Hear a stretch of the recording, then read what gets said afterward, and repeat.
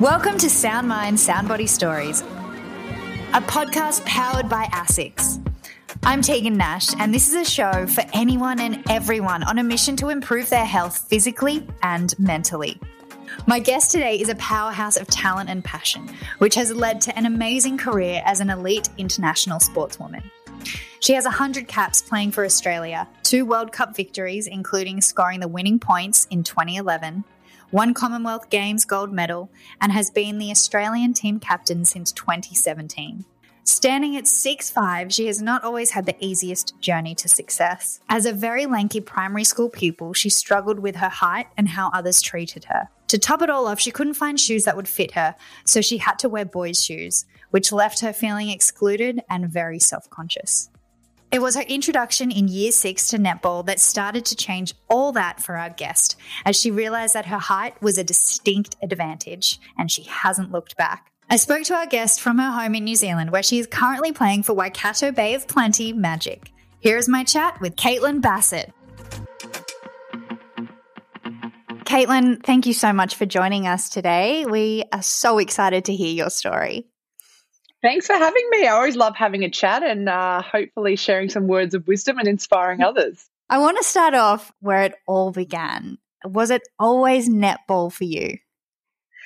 It was, yeah, I guess. When I was young, I did horse riding. So probably from about 6 up until I was 14 or 15, I was actually really into horse riding. So didn't really play too many team sports before that. But when I was in primary school in Year 6, I was 11. I was 6 foot tall pretty much almost at that age. And so one of my sports teachers, he was a netball coach in the local state league. And so he put a netball in my hand and put me down the defence end. So that's where it started. Yeah. You know, you see girls who are naturally talented, they can play different sports. And I've been having a chat to some of my new teammates here in New Zealand about some of the things that they grew up doing. I never was good at swimming or running or rowing or any of those type of things. I have to really work hard to do some of the basic things that some girls find so easy that just comes easily to them because they are athletic. So it's because it's something that I've been trained to do for many, many years. I don't think it's just something that has come naturally to me at all.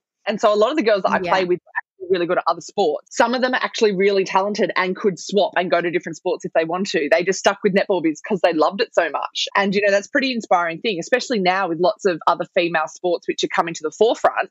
I want the girls that love netball to stick with netball. You know, sometimes when I do appearances, I get to meet some of the rugby girls and I say, you know, why did you choose this sport? And they said, oh, so I could go to the Olympics. I want people to play sport because they actually love the sport itself. And so, yeah, it's nice to find that connection with other girls in your team. And, you know, you debuted at 16. Were there any struggles, especially balancing schoolwork with sport? How did you manage that? I think my parents were really good at driving me around. It was stressful when I was first starting because I was in my last year of high school. I was doing my exams to go into university. I was really lucky that I had great teammates that were supportive of me. So I would catch the bus after school and wait on the side of the road, and one of my teammates would pick me up and take me to training. And then often after training, if I had school early the next day, they might let me stay at their house and make me lunch to go to school the next day. So I was lucky I had that support. But I think as well, I've always been someone that's been passionate about a lot of things. And so there was no way I was going to let this opportunity slip. I was excited to be there. I wanted to be there. It was really nerve-wracking. I probably grew up very quickly playing against adults. My first game at the elite level was against Liz Ellis, who was the captain of the Australian team at the time. So I look back and think how lucky I am to have those experiences, because now in our competition, we've got girls who are hitting 23 and 24 and still trying to crack it and get out there on court, where I was just really lucky that there was a spot for me quite young and I grabbed it with 2 hands. That's amazing. I run workshops for teenage girls. And so sometimes we talk about life growing up, and it comes up sometimes that some of these girls are so invested in their sport because it's something that they love, but then they miss that element of, you know, that social element. Did you ever feel like you were ever sacrificing or missing out on any opportunities or, you know, social time with other people? 100%. So I remember I spent my 18th birthday in Darwin. We had a netball game up there. My 21st was at the Australian Institute of Sport when I was on a Diamonds camp. So many of my milestones for birthdays in particular happened because I'm born in May. So that's kind of smack bang in the middle of netball season.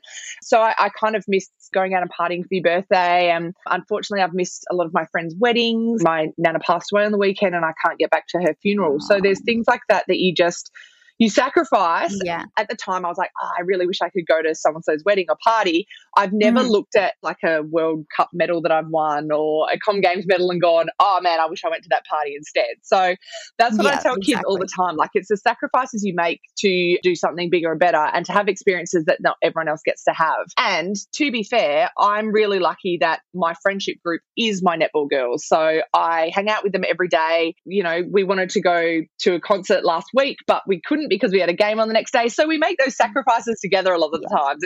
You're not just by yourself doing it in vain, but yeah, it does suck. And I think when you're a teenager in particular and you want to be really social, it can be hard saying no to your friends. And I don't keep in contact with a lot of my school friends because they kept asking me out to parties and I kept saying no because I had netball, and then eventually they just stopped asking me. But you know what? That's okay, because then I made a whole group of friends that I was interested in doing other things with in my sport. Yeah. And I think that that's also a great lesson for kids. There are so many young people in schools who might not have strong friendship groups, or maybe they do and they're scared that they might fall out in years to come. You know, when you leave school, you get the opportunity to find people who are like-minded and interested in the same things that you're in. 100%. I think FOMO is real, and you can spend a huge portion of your life having that fear of missing out. And, you know, especially with social media these days, people are putting everything that they do on social media. Whereas, you know, Saturday night or Friday night for me, it's in on the couch watching some sport or maybe away with the girls.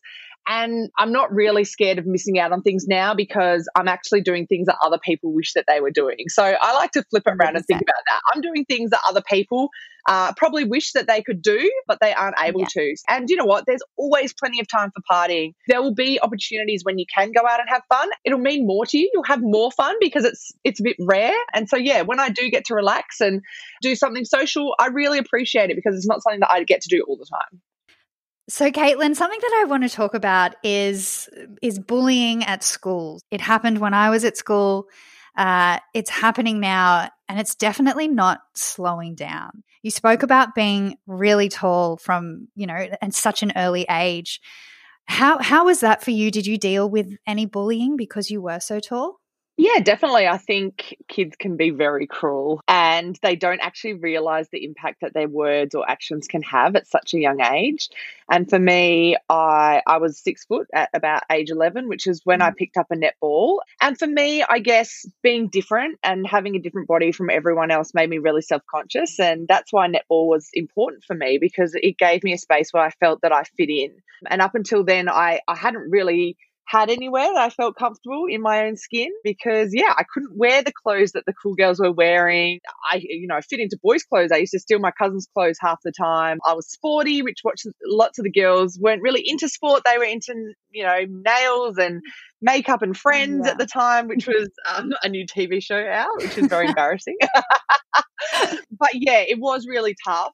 And there were times that, I hated myself. I remember vividly going shopping for shoes with my mum, nice dress shoes, and not being able to find a pair of shoes because I had a size 12 woman's foot at that time, and just being in tears, and not being able to wear jeans because none that I could find were long enough apart from buying a pair in America. And definitely at school that was pointed out by the kids about not having the trendy clothes and things like that. And being so different, it was embarrassing for me and I didn't like it. And I guess it did take me a long time to feel comfortable in my own skin. I often think of how much easier my life potentially could have been if I was normal or looked like other people when I was growing up, definitely. So what did you do to cope? For me, I probably coped by burying my head in a book. I did a lot of reading. I was probably a little bit of a nerd in high school because for me, it was just a way to escape. If I was reading a book on a train, I wasn't making eye contact with strangers. If I had my headphones on, I wasn't listening to their comments. So it was, I guess, a way for me to escape, which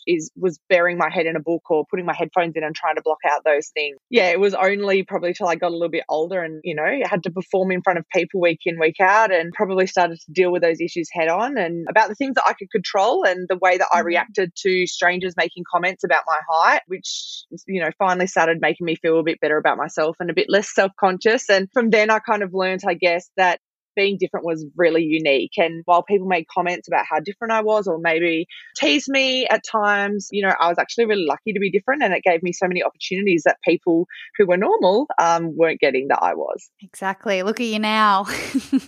I know, right? I stand up and play netball in front of thousands of people and many more watching on TV. And I'm always proud, to represent whatever colour dress or whatever team or, represent my country. But through it, there was a lot of hard work to get to that stage. It definitely didn't come naturally to me. Yeah. Yeah. So getting into the game so young, did you have a mentor or someone that you looked up to? Did someone sort of take you under their wing?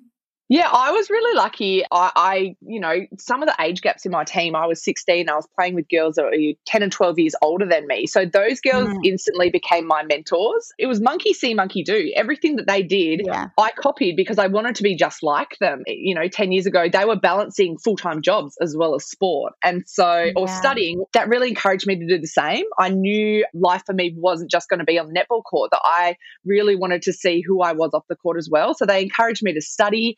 On away trips, they sat next to me and edited my assignments and things like that. They would rush into training and they'd have a full face of makeup and a beautiful work uniform on, and they'd get really quickly changed and then would jump out at the court and play a great game of netball. So for me, it was really inspiring that I could do both those things. And that's why I guess now that I'm a little bit older, I am always encouraging girls, even though the pay and what we do now is so much more professional, I still want girls to be inspired and to know that they can be so much more than just a netballer or just an athlete, that they can do so many other things now. So they were definitely my mentors. I was lucky to have girls who supported me, who checked up on me, make sure that I wasn't too stressed out because I was doing year 12 at the same time. Yeah, it's important to have that good support system around you. How did you manage juggling school and netball and training? Was there something that you would do to sort of get yourself in the right mindset? Yeah, look, it's definitely trial and error for me. So funny, I'm doing an assignment on leadership at the moment, and I had to talk about what my strengths and weaknesses are as a leader. And one of my weaknesses is I'm a people pleaser. I want to say yes to everything. I want to make sure everyone's happy. I turn myself inside out to make sure other people are relaxed, and sometimes that takes its toll on me. I did have times where I was running myself into the ground, when I was trying to do too much, and it took my parents or, other girls at netball or my friends just to say, like, settle down, calm down, maybe don't do that thing, or you need to kind of find some space somewhere for some me time and to relax. And I think it's really important. If it was up to me, I would have kept running myself into the ground. And there's definitely been times after, a Commonwealth Games or a World Cup where I'm absolutely spent and I'm exhausted. But I think that's just naturally how I'm wired. I'm not one to sit around and do nothing. And so for me, managing stress is these guys, having the animals. And, animal therapy is really, it's important for me. Taking the dog for a walk, or I've got rabbits that, I'll take out to a coffee with me, which is quite weird for some people. Cool. But you can chat to them and they don't answer back and they're always happy to see you. I really like that feeling. But then also, like, being a bit kinder to myself and just understanding, like, life is tough. Like, it's not meant to be easy. And so getting frustrated all the time if you're struggling, particularly when you're an elite athlete, there's never an easy time because you go to training and you work hard and you're always trying to be better. And when you do get better at something, the drill gets harder or someone gets more physical. Like, you never actually sit back and go, man, I've nailed that, or I'm really good at that. Because someone chucks another 20 kilos on the bar that you're lifting, or, makes the drill harder or adds another defender. So it can be quite a toxic mindset that you can get stuck in, of thinking that you're never good enough or that you're not getting better because it's so hard to see these results. So I think, it's sitting down with other people and getting feedback from them, or having a sleep in once every now and then, or saying no to something just to relax and have a little bit of me time if that's what you need. Yeah, Yeah. I think that you're a really fantastic role model, especially for the young ones who are coming up in the sport. What's it like having a 16-year-old or a 20-year-old on the court? Do you sort of look at yourself as a mentor? Yes and no. Like I love having the young ones coming in because I get really excited about their potential. And I think that's what the older girls used to see in me. I've been playing for a long time now, and sometimes you can feel like you're going through the motions, but having new and young players come in really, it changes the vibe and the environment, and it brings that freshness and excitement back. And every time I get to play with someone and it's their debut, it takes me back to when I got to play in my debut, and it makes me appreciate it so much more. But then also makes me really want to make it as a good experience for them as possible. So then they remember their first time really fondly like I did. Yeah. Do you remember vividly your first time on the court playing? For the Diamonds, yes. It was in 2008 and we're in Newcastle. I wasn't in the Diamonds team before, and I remember getting a phone call from a strange number and listening to the voicemail, and it was Norma Plummer, who was the coach of the Australian team. And she's like, Seabass, give me a call back. And I was like, cool, called her. And she said, look, we've got an injury to one of our shooters. Do you want to come on the next tour with us? And I was like, is this a joke? Like, I didn't understand what was going on. And I was like, yeah, like, of course. Like, I managed to say, like, yes, please, I would really like that. And she's like, cool. And then I hung up and I called my parents straight away, and I burst into tears, and they said, what's wrong? And I said, I've been chosen to go and play for Australia. And I just remember being really emotional and like excited and crying. And then I didn't think I was going to get in court time. There was no guarantee to get, it was just to come along and fill the shoes, I guess, and be an extra person at training. And then we're playing a series against England, and myself and Laura Geitz, I think we were up by about 20 goals. We got popped on in the last quarter of one of those games. So I was petrified. I fell over about 5 times, I think. I don't know why. I was just like Bambi on ice out there. And I was playing against one of my good friends now, Jiva Mentor. So it's quite funny when I look back on that experience and both of us young kids out there on court. It's still a pinch yourself moment. There's photos of me and Laura after the game holding our flowers, and like I couldn't have told you how many goals I scored. I think we won, but it was just, about being out there in the green and gold and playing with girls that I'd looked up to for such a long time. Yeah, it would be such a surreal experience, and amazing that you can look back on that and see how far you've come now. Yeah, definitely. One of the bad things about being the youngest in the team is you get stuck with our team mascot. And so Thumper, which is this kangaroo, is the team mascot. So on that trip, I got stuck with Thumper, and you had to bring Thumper to everything, all the trainings. And I remember after the game, I accidentally left him. And seriously, I don't think I've ever been that stressed in my entire life. You know, when you lose something and you have that feeling like your stomach just drops. And you feel sick. You feel sick. That was me, because I left this stupid kangaroo at the courts after the game. So probably the only downside to that trip was for the rest of, that tour, I was the girl who had lost bloody Thumper. The girl who lost Thumper. Yes. Oh, my gosh. I know. And talk to me, you've recently moved to New Zealand for a 1-year contract. How hard is it making decisions, especially when it affects, like, you have to leave family and friends behind? Yeah, ridiculously hard. I'm really lucky that my family is so supportive. It's tough. You have to consider lots of different things. Logistically, financially, are you going to be able to survive? Is the contract worth it? Who are you going to be playing with? That's really important. Who's going to be coaching you? What can you do off the court to be a balanced individual? What's the lifestyle going to be like? Are your family and friends going to be able to visit you? I think for me, this decision was probably the hardest I've had to make. I'm an emotionally driven person, and I'm always led with my heart, sometimes to my detriment. And so for me, I guess I knew how unhappy I was with the Giants and in Sydney, and I knew I needed to make a change if I was going to continue playing netball and continue being happy. So I'm lucky that I've always had that support. My family and my friends who have been like, go chase it. Like, what have you got to lose? Yeah. They've been really positive and supportive, which makes it a lot easier. But then when it gets time to get on the plane, or you're packing up your life, or you're saying goodbye to people, you're like, why the hell did I do this? So I know. But I think that's important. You need to do what is right for you and what's going to make you happy, because I see it in so many people. They're stuck in a 9-to-5 job, just always waiting for the weekend or waiting for a holiday. They're not happy in what they do. So I think that's a great message. And I think 100%. taking risks is important.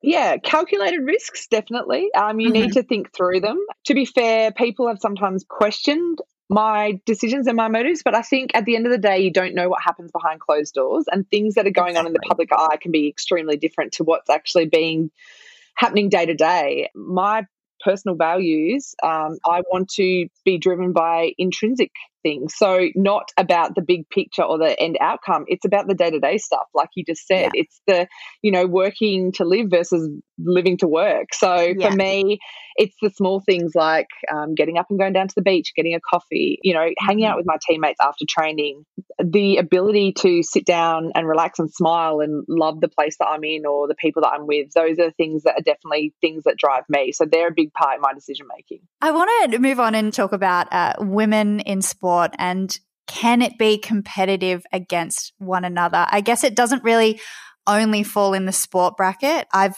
experienced it a lot in media and TV, quite aggressively as well. Have you ever experienced any sort of like competitiveness in the sport scene?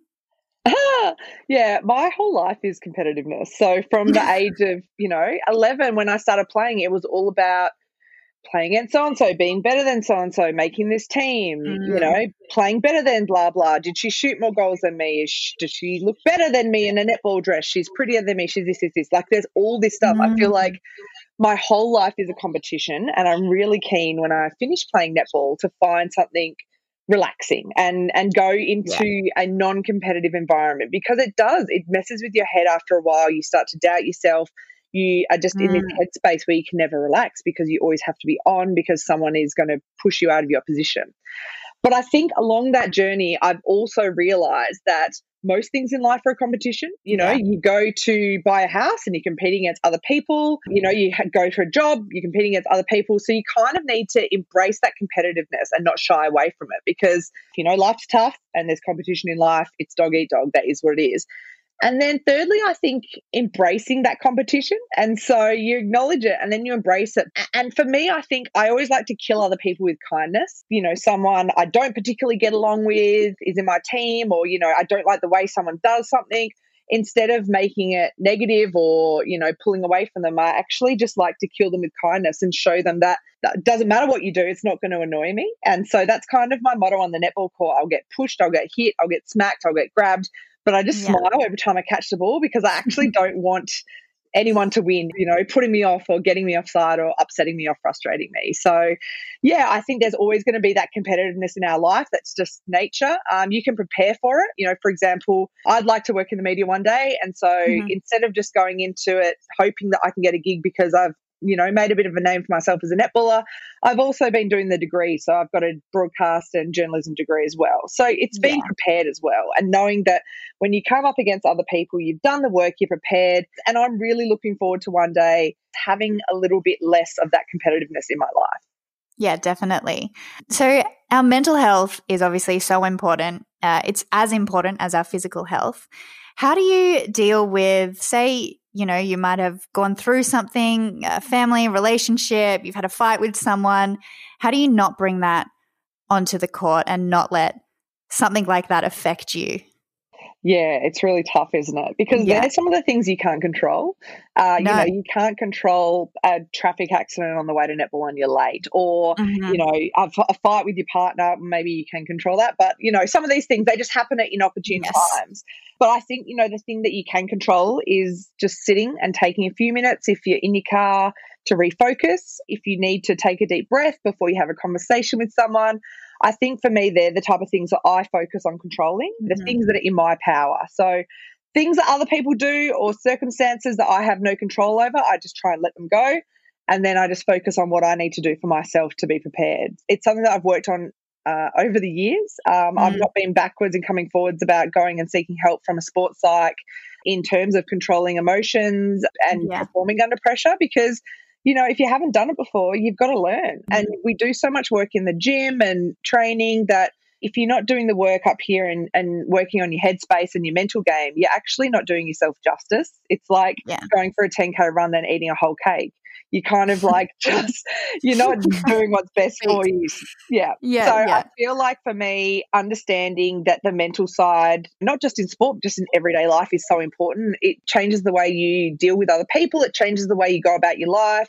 It can change your perspective on how you see things, whether you're seeing the glass half empty or the glass half full. For me, mindfulness, practicing my breathing techniques has been something that's helped massively over the years. And to each is their own. Work out what works for you. Yeah, and talk about it as well. If you are going through something, it's not weak to go and seek help. Absolutely. I think embracing that vulnerability and really opening ourselves up to others, you can only get strength from.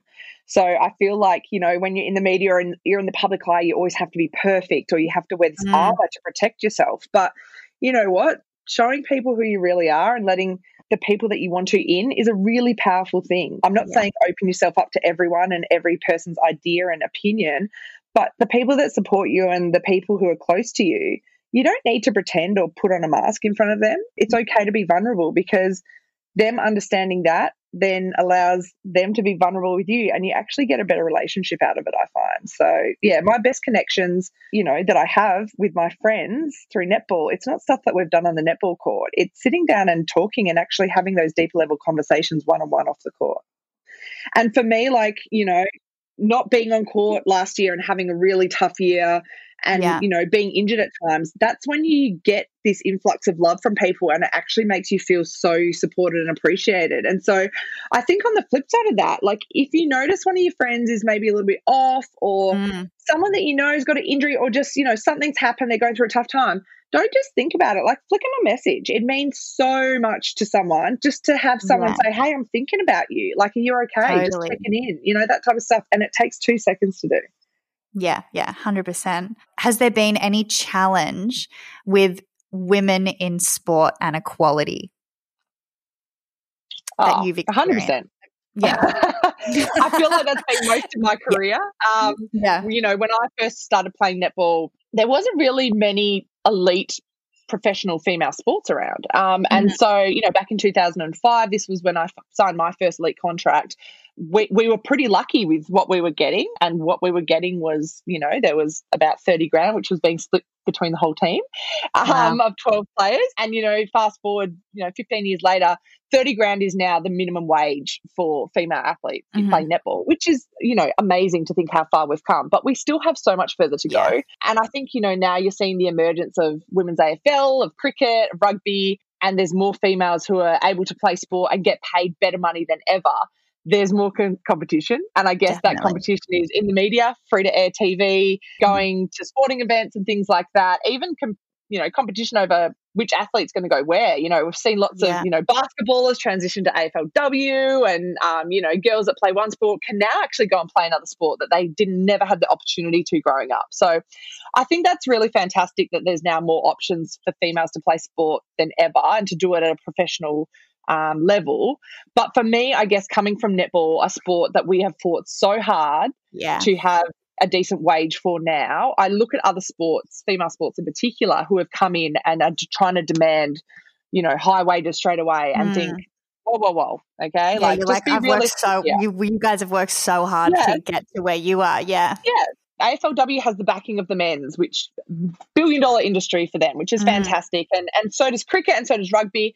Netball doesn't. So we've had to do all that hard work on our own. And I do get a little bit annoyed when I see, you know, female athletes who are earning obscene amount of money. Yeah. And you know what? They deserve it. But I think also it takes time to grow a sport. You know, you've got to grow from the grassroots up. And the reason why netball has been so successful for such a long time is that we've got young kids who are pushing up, who are reaching the elite level, and then there's more young kids, and it's just going through this cycle all the time. And so, you know, with some of these other sports, they don't have that grassroots level yet, because they've never had the funding or to be able to do it. So what I really want to see is just the patience to grow that grassroots level first, to then start pushing its way up. In 5 or 10 years, it'll be there, and it'll be a really strong standalone system, but you can't rush that. You know, I'm really proud of netball and what the players before me have done to help create this competition and help create netball to what it is today in Australia and globally. And I also take a lot of pride in doing the same for the generation that come after me. And you know what? They're probably going to be earning triple of what I earned, But I'm not going to be bitter about it because I'm going to be proud to say that I helped grow the sport to get to that next phase. Exactly. I absolutely love that. I love that outlook. Okay. Now, I've spoken to a few other athletes. They've spoken to me about how they customize their ASICs. So some of them might wear 2 different colored shoes when they compete. Do you sort of do anything crazy like that? Or do you have a trainer of choice? Off the netball court, I kind of lounge around like in my hoodies and my baggy stuff. And I love that streetwear type vibe. So, anything that's mint green coloured as well, I'm all about. Sky Court ones with the lynch and green on them, or the Japan S with the lynch and green, I love. Love them. They're just amazing. And you can put them with anything and they're so comfy. So I do love them. In terms of on the netball court, I like to match my shoe to my dress. So I'm a big fan of a white shoe because one, white makes your legs look tanner and look good, feel good, play good. So if you look good, you feel good and you play good. And number 2, the lines on a netball court are white. And so if you put your foot on one of them, you don't want the umpire to notice. So white blends with white. Whereas if you've got a real colourful shoe or a dark shoe, the umpire can tell if you're offside or, So I feel like it's a 2-parter for me. So at the moment, I'm rocking out the Ballistics, which I'm loving. I love that. And Caitlin, if a young person or an older person were to approach you and, talk to you about starting to move their body or find balance between, your body and your mind, but they can't find that motivation, what sort of advice would you give them to start their journey? Look, this is exactly what I go through on a daily basis. Sometimes it's exercising when you don't want to. And so for me, it's setting a routine. During COVID, I had to set a routine because it was really hard for me when I didn't have a training session to go to with my teammates every day, because all of a sudden it was like, okay, here's your session you can do at some point throughout the day. And for me, if I woke up and went, I don't really feel like exercising, and waited till, 6 o'clock at night to finally do it, I can guarantee you at 8 o'clock after I'd finished that session, I'd be happy and I'd be really stoked and I'd be feeling good about myself. Yeah. But if I'd have done that session at 8 o'clock in the morning, I would have had that feeling all day. So, it's hard. Motivation is one of those things. You don't want to do something, but when you finally do it, you're actually so glad you did it, and you take that good attitude on for the rest of the day. So, for example, this morning, I got up at 6:30 to go watch the sunrise down the beach. And I am a habitual sleeper innerer. I love to sleep. I love napping. And so this morning I went, I'm going to get up and go down to the beach. And I was so happy. It was so beautiful. I felt so relaxed and calm. I came home. I finished my uni assignment that I'd been putting off. And I actually feel awesome now. And I'm so happy that I did that. But at 6:15 in the morning when my alarm went off, I didn't want to do that. For me, it's about pushing yourself at the start, because it's hard to push yourself and it might be uncomfortable and you might not feel like you want to do it. But then, give yourself the kudos after it and actually enjoy the moment and enjoy feeling good that you've done something for yourself for that day. Yeah. What does sound mind in a sound body mean to you? Sound mind, sound body, I think really encapsulates balance in life for me.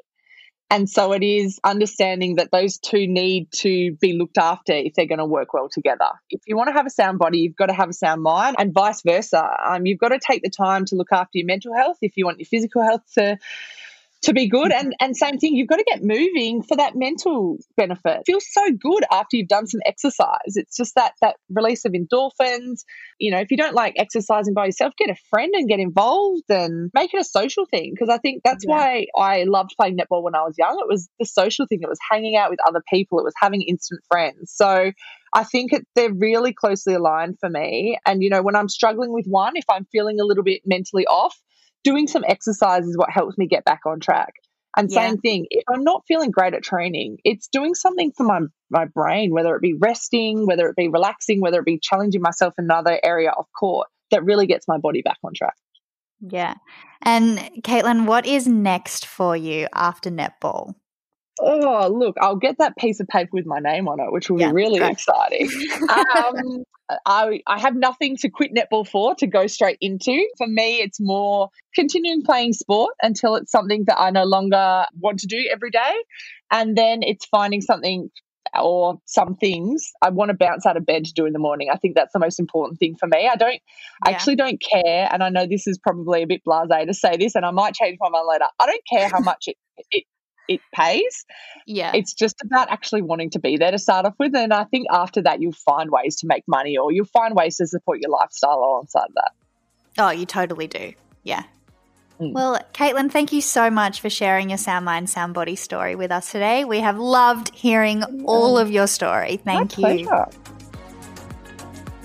Caitlin has such positive energy, and I totally agree with her take on sound mind in a sound body. It is all about balance. That's it for this week's episode. Please subscribe to Sound Mind, Sound Body Stories and leave us a review wherever you get your podcast from. You can also check us out at our webpage at asics.com. I'm Tegan Nash. Thanks for listening. Coming up next week, Commonwealth Games high jump gold medal winner Brandon Stark has a lot to live up to, but he literally takes it all in his stride. As the Tokyo Olympics approach, I talk to Brandon about how he keeps a sound mind in a sound body. Exercise is the best medicine. We talk about famous family members. Yeah, he doesn't have a Commonwealth Games medal. Yeah. If you're listening, Mitch. I think I've got one up on him.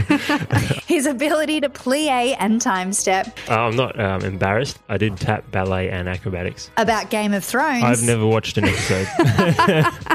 And we talk about how he deals with the pressure of going to the Olympics. I guess arguably this is my best year so far. Yeah, you're ready. I'm ready. Bring it on. Yeah. Olympian Brandon Stark on Sound Mind, Sound Body Stories.